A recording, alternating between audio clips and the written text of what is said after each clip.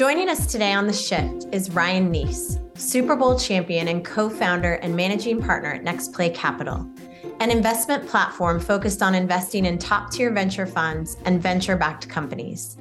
Nece has used his experience as a professional athlete, successful entrepreneur, and disciplined investor over the past 2 decades to start Next Play Capital, which sits at the intersection of sports and technology. As a community leader, Nece sits on the board of directors of the Tampa Bay Sports Commission, WEDU, and Tampa's Lowry Park Zoo. Ryan, thank you so much for joining and welcome to The Shift. So we are here today with Ryan Nece, and I couldn't be more excited because I love listening to you talk, Ryan. Sean, when was the last time you got to hear Ryan talk? Like officially on a stage? You know what? Officially on this, but the thing is that speaking with Ryan, whether it's officially on the stage or in a lounge at the Chase Center at a Warriors game, you leave feeling the same way. So I got to see Ryan last week, and it's the same effect. But I'm excited to be here too.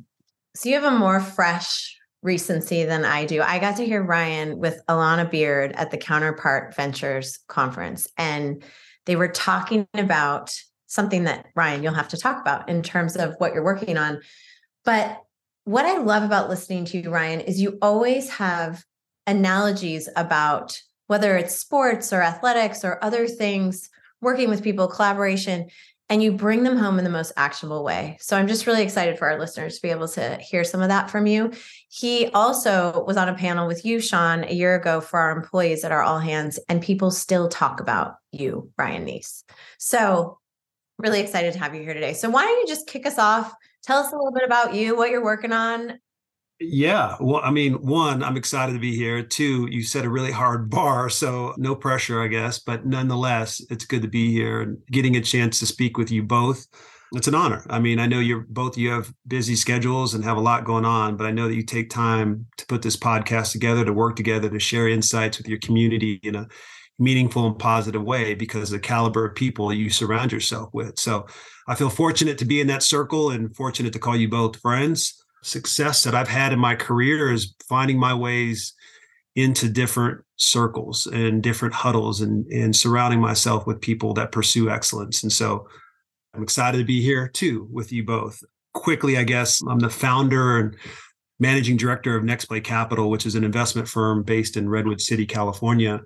We just closed our 5th fund, which is our 3rd core fund. We have our strategy is to invest in other funds. And when we're fortunate enough to invest in great companies, we try to take advantage of that as well. And companies like Syndios and the likes, we are fortunate to be investors in. I think the secret sauce behind our community is the fact that a lot of our investors are influential individuals, men and women that have achieved a certain level of success, whether it be in the world of athletics or the world of entertainment or the world of business.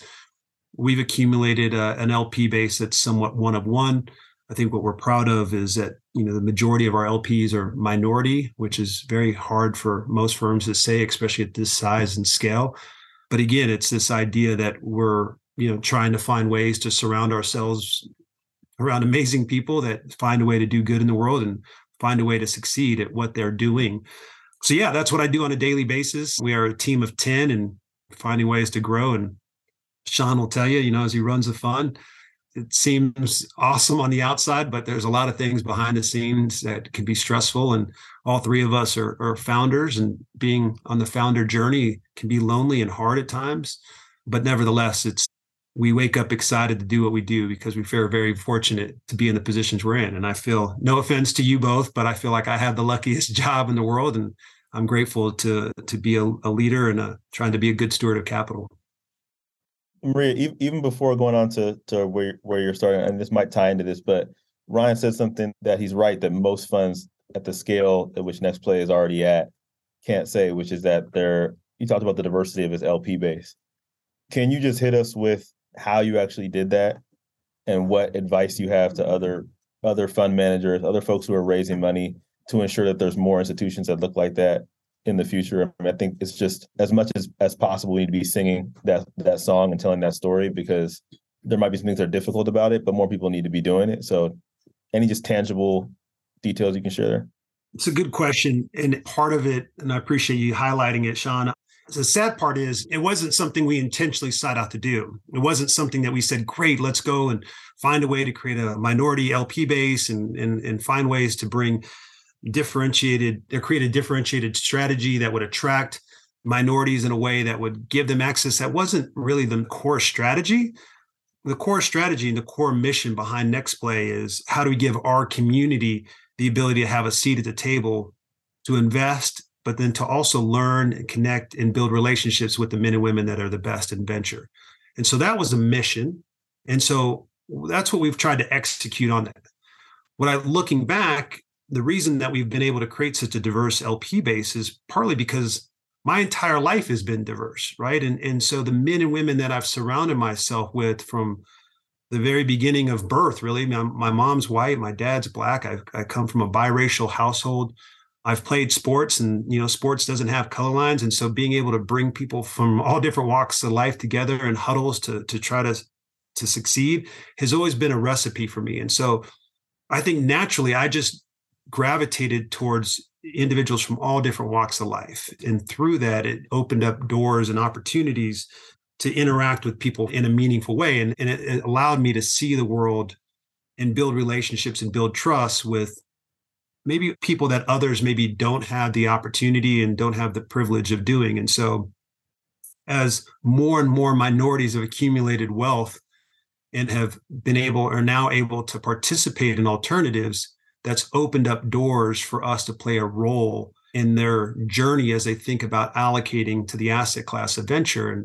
And so that I'm excited about, right? As that demographic continues to grow in their ability to invest in alternatives, hopefully we can play a role, because we've earned the trust and we've built those relationships over years. To kind of answer your question specifically in terms of what can others do, I think it starts by, who do you go to dinner with? Who do you share your life with that's non-transactional? And does that look diverse? Does it look like the LP base that you hope to have? And if it doesn't, I would start there. And I would start with trying to find a way to create an environment that you're thinking about that, not just from a transactional standpoint, because that's empty and probably doesn't have the sustainability that needs, but to really think about in your own life, how are you creating different circles and how are you investing in those circles with your time, energy? And I think if you do that, it'll naturally create an opportunity for you to find other men and women and others to work with and do business with. And so I feel like that's probably, to me, the only advice I could give on a really tangible and meaningful and impactful way to create change. Great advice. I love that advice. And it reminds me of when we did our Series C in September of 21, and it was preemptive. So Bessemer and Emerson came to the table with the round.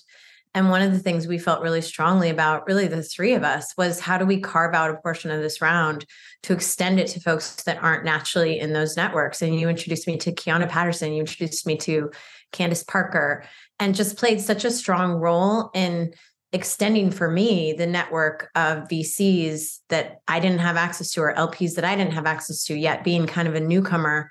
I'm in Seattle. I'm not in Silicon Valley. I didn't, go to Stanford. I don't know all the folks. And so I think playing that role as an active investor, where you're not only doing that for your LPs, but you're also looking at your portfolio CEOs and you're saying, let me help you. Let me help you drive who's going to participate in this carve out. You don't have to just fill it with the same folks that are in every round who come forward as potential individual investors. So I think that was really huge and a big value for me, and something that I would recommend to any of the CEOs listening to this, that you really think about your early investors are going to dictate what your future cap table looks like. So you've got to think about where you're asking for help and where you're bringing people in intentionally to get to that, because it takes time. So always appreciated that. It does take time. It's hard, right? It's hard for a CEO that the business and managing and growing and scaling and working as a CEO already is so demanding and so difficult. And now all of a sudden you're asking me to think about at the very beginning to be picky with who I want to allow my cap table and be maybe more strategic and more calculated, when I'm really just trying to get all the money that I can get in any way I can get it. But the reality is, one of the qualities that I admire in great CEOs and great founders and great investors and great athletes and others is they are that thoughtful. They do say, you know what, this is hard. This is going to take more energy. It's going to take more time. But to do the right thing right now will pay dividends into the future. And I'm going to be thoughtful enough to think about what you just said, Maria. What does my cap table look like today? What do I want it to look like tomorrow? Because the decisions I make today will impact what it'll look like tomorrow. And it's hard, but that's why not everybody does it. And so needless to say, I think you're right. Taking that energy and making that initiative from the very beginning can make some really positive results in the long run.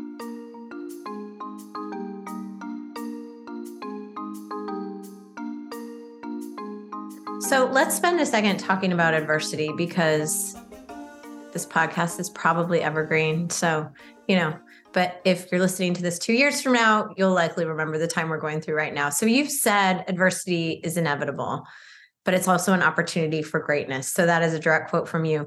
I'm curious about what advice you're giving to folks, because Sean and I have both alluded to the fact that you send very timely, very thoughtful, very intentional text messages. And I remember specifically getting one from you when the macro environment was in a tailspin. The tech valuations were getting 50% haircuts at least. And out of nowhere, I got a text from you that said to trust my gut, put the team at the forefront, and be bold.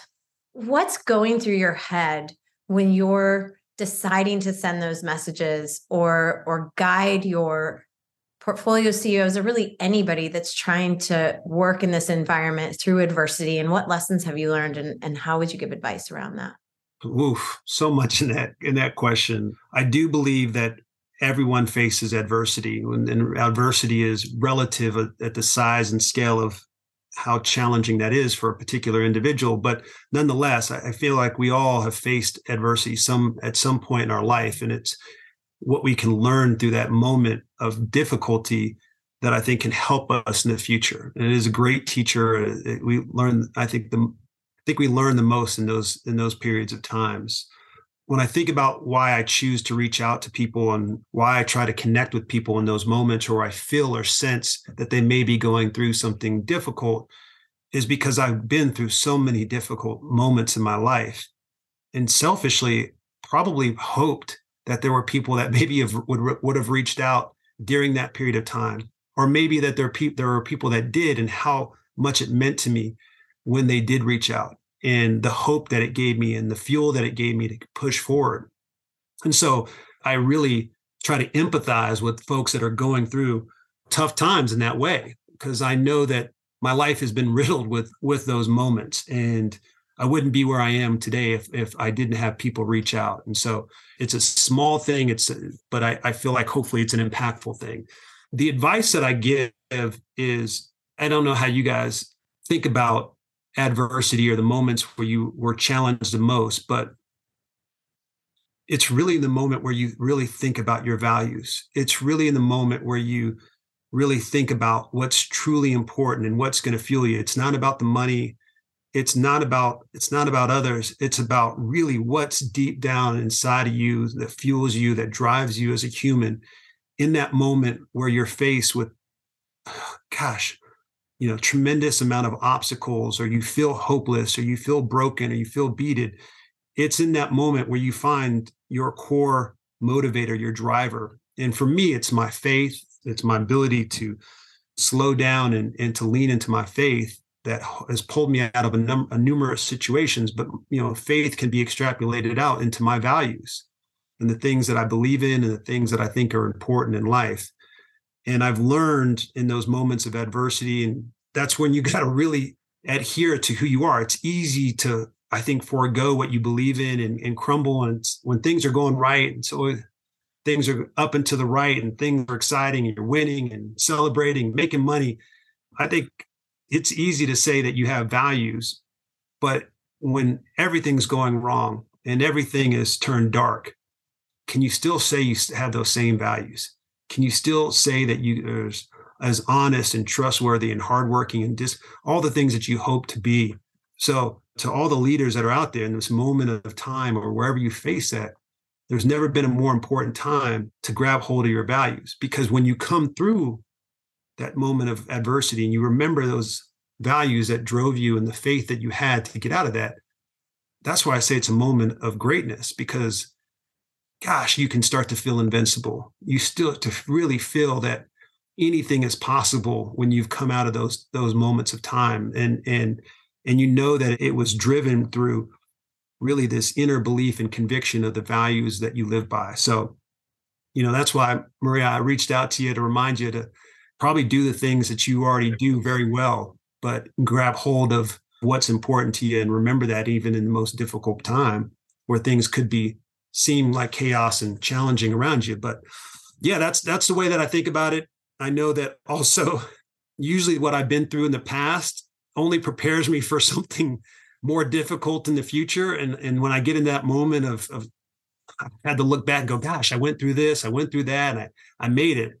And so I'm maybe more than prepared to go through this next challenge. And so unfortunately, life continues to test us and continues to push us. And I know there's probably another huge test just around the corner, but needless to say, I'm thankful for what I've gone through to equip me to be prepared to hopefully face the challenges of tomorrow. So a beautiful mindset, an inspiring mindset, one that, can you just start texting me maybe around 6:00 before bedtime and bath time? I got 3 I'm trying to put down. Maria, I've lost count. I'll do that. I'll give you the bedtime, bath time inspiration quotes. All right. Okay. I got you. All right. And the reminder that I got to prepare for the challenge the next day. But where my mind goes on that, as somebody who, you've been a part of teams that have won at the highest level, teams that have lost, companies that have succeeded at the highest level, companies that have failed. How do you think about, and also at Next Play, helping leaders go from leaning on their values for themselves to infusing them into the organizations that they're leading, the teams that they're playing on, operationalizing them into the ways that you actually are behaving at these companies? Like, what advice are you giving leaders around that? Yeah, it's a good question. There's, a couple of different schools of thoughts about what does it take to be a good leader. I think the best way to be a leader, or to try to lead others to do something that you hope that they do, or achieve something that you hope for them to achieve, is to embody that yourself, right? To me, if you don't live out your principles, or if you don't lead by example, I think it's really hard to ask others to follow you in a world where there's a lot of noise, there's a lot of other temptations, there's a lot of other distractions for people to pay attention to. You got to be authentically that first before you can ask others to buy into that. So, Sean, I think the first thing is to make sure before you ask something of somebody else, to make sure that that's something that you are doing yourself, and or doing it even at a higher level. I think the other thing that to be a great leader is, at least the ones that I've been around, it's not about, in today's world, necessarily, hey, I want to motivate you for you to be the very best. I actually want to empower you to be the best leader you can be. And that, to me, is a lesson that I've had to learn. It's less about me as I'm this great inspirational leader and great motivator, but I actually want to be more of a facilitator, and I want to be a supporter. I want to help lift you up to lead. And the more that I can empower those in my company and people around me to lead and take ownership and take responsibility and accountability for what they do and have pride in that, I think that's the best way to lead. And I think about coaches that I've been around, like Tony Dungy, and I think about other leaders and CEOs that I've been around, that they find a way to infuse you with responsibilities that you take great ownership in, that you buy into, and that you want to lead and don't want to let people down, right? And so I think that that's probably one of the advice that I would give. It's hard to do because I'm a type of person, I feel like I want to make sure I'm in the weeds on everything. I want to make sure everybody's doing things the right way. I love to work. I don't know if anybody can ever outwork me, and I demand that of others, but I don't know if that's always the best way to lead. And I think I am trying to learn from those that have left clues of success. That, to me, one of the best ways to lead is to really help empower others and inspire them and support them on their journey to being great leaders. Because if you do that, now you have this really amazing community of people that are buying into the vision. But that's where I would also say it's coming back to, people always, oh, what's your mission statement? And they kind of say it not maybe with the conviction or with the belief that you would hope that they would want to have. But a mission statement and a value statement and a vision is so important. And the more that you can pound that drum and get people to really buy into, why are you doing? What is it that we're truly doing? What are we waking up for? Why are you making? It's not about just the role of the job or about the money that you're going to make, but the difference that you're going to have in others. I feel like people want to rise to the occasion in this world, and they need that more than ever. We need hope and inspiration to make us or help us achieve the goals we have. So anyways, there's a lot probably there that I could go into.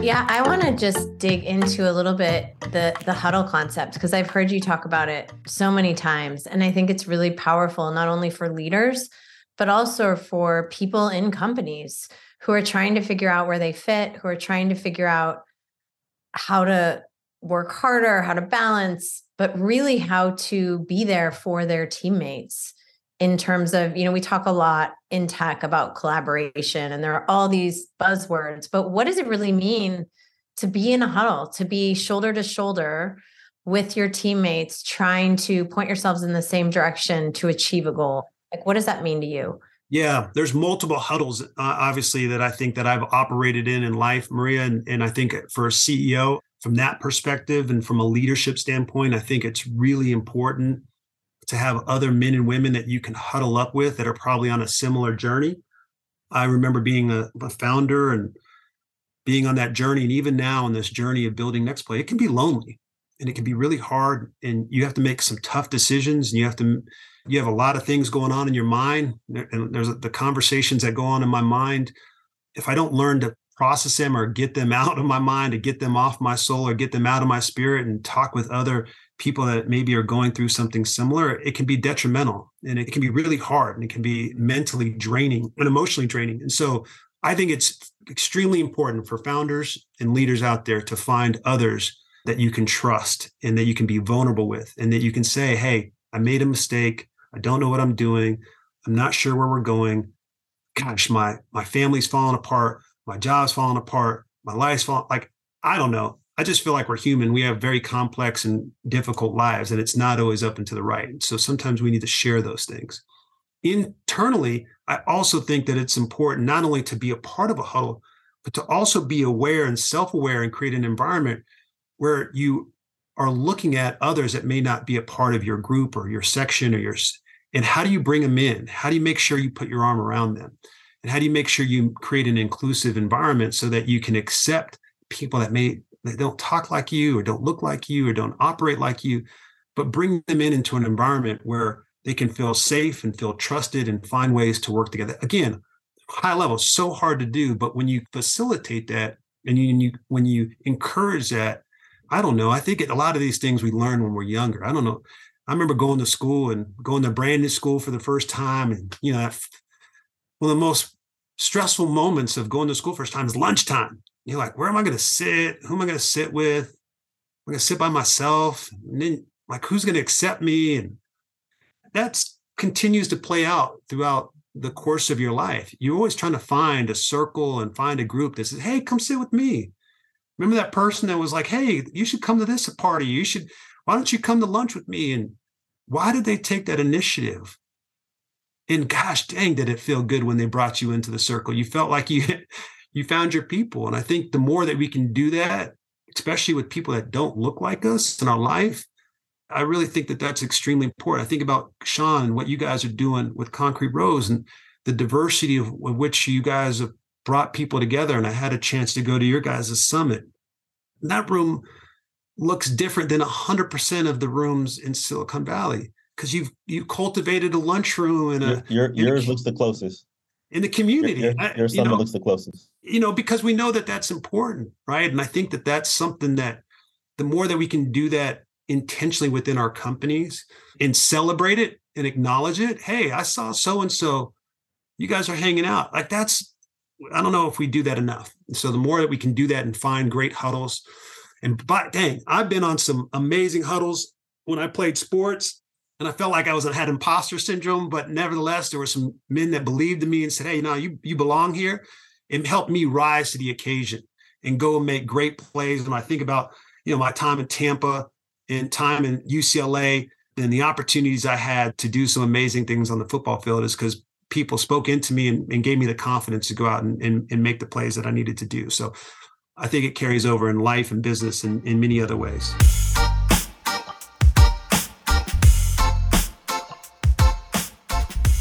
I think about, you're building an institution that is going to hopefully impact organizations that will scale and impact the world. What's the thing that keeps you up at night as you're doing that? And what's the one thing that you want Next Play to be known for, over the next several decades?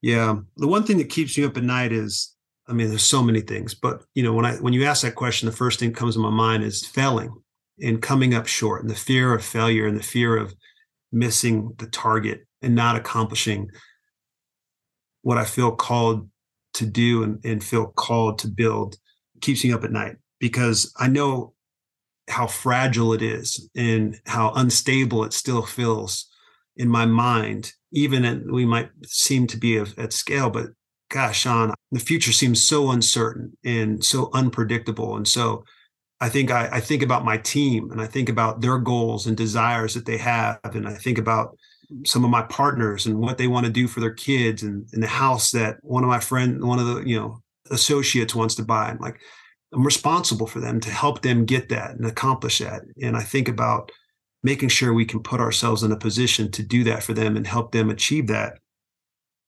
But I also know how quickly one mistake or one decision could unravel it all. And so there's always a little bit of a fear of making the mistake. There's probably the added pressure too of just being the former athlete and the dumb jock, and the number of times athletes have come up short or squandered money, or, it's the minority perspective of feeling as an imposter. And, you talk to people and you don't use the same vernacular or the same vocabulary words, or structure your sentences in a similar institutional way, and them to dismiss you and to not take you seriously. And all those things, add, I think, a layer of pressure that makes it hard. At the same time, it also excites me because I don't know, my whole life I've, felt like I've had to try to find ways to rise to the occasion. But needless to say, that's really the most authentic answer that I can give you, that those are the things that leave me up at night. Yeah. And where I see Next Play in the future, the goal is to continue to build upon the platform we've created, the foundation that we've built. The foundation, I think, is built on strong values, a meaningful vision, and, we have deep conviction over the mission. Our mission is broad enough that we got a lot of work to do before that mission could ever come to fruition, or completing that journey. So until we do that, there's a lot of work for us ahead, and I want to continue to do it and continue to do it in a meaningful way. So that's kind of where my mind is. Thank you, Ryan. I just so appreciate your time and coming on today to share some of that with us. And I think you've given a lot of really actionable insights as to the advice you give, and how people can think about, instead of using this economic volatility as air cover for backing down against goals around creating teams that come from diverse backgrounds, this is really an opportunity for us to accelerate. I really believe that. I think that we can move forward thinking about how we want to look in the future when we come out the other side of this. So I appreciate your time. Thank you so much for being here. Yeah, no, I appreciate it. And I think you're absolutely right. It is a unique time. But I'll remind everybody that whatever it is that you want to be individually, or whatever you want to do with your company, whatever it is, sometimes or oftentimes you have to do what you don't want to do to be what you want to be. And it takes tremendous sacrifice and dedication and goals individually and in your business to accomplish that. And so be really honest and authentic with what is it that you really want to do? And are you willing to make the sacrifices necessary to do that? So I'm grateful for you both. I'm grateful to call you both friends, and I hope to see you both in person soon. Thanks, Ryan. Thanks, Sean. Thank you so much for tuning into this week's episode of The Shift, and a special thank you to our guest, Ryan Nece, for joining us. We'll see you next time as we continue to explore how companies, leaders, activists, and employees are tackling inequity in the workplace and driving a diverse, stronger, and more productive economy for all. Make sure to tune in on Apple, Spotify, or wherever you get your podcasts.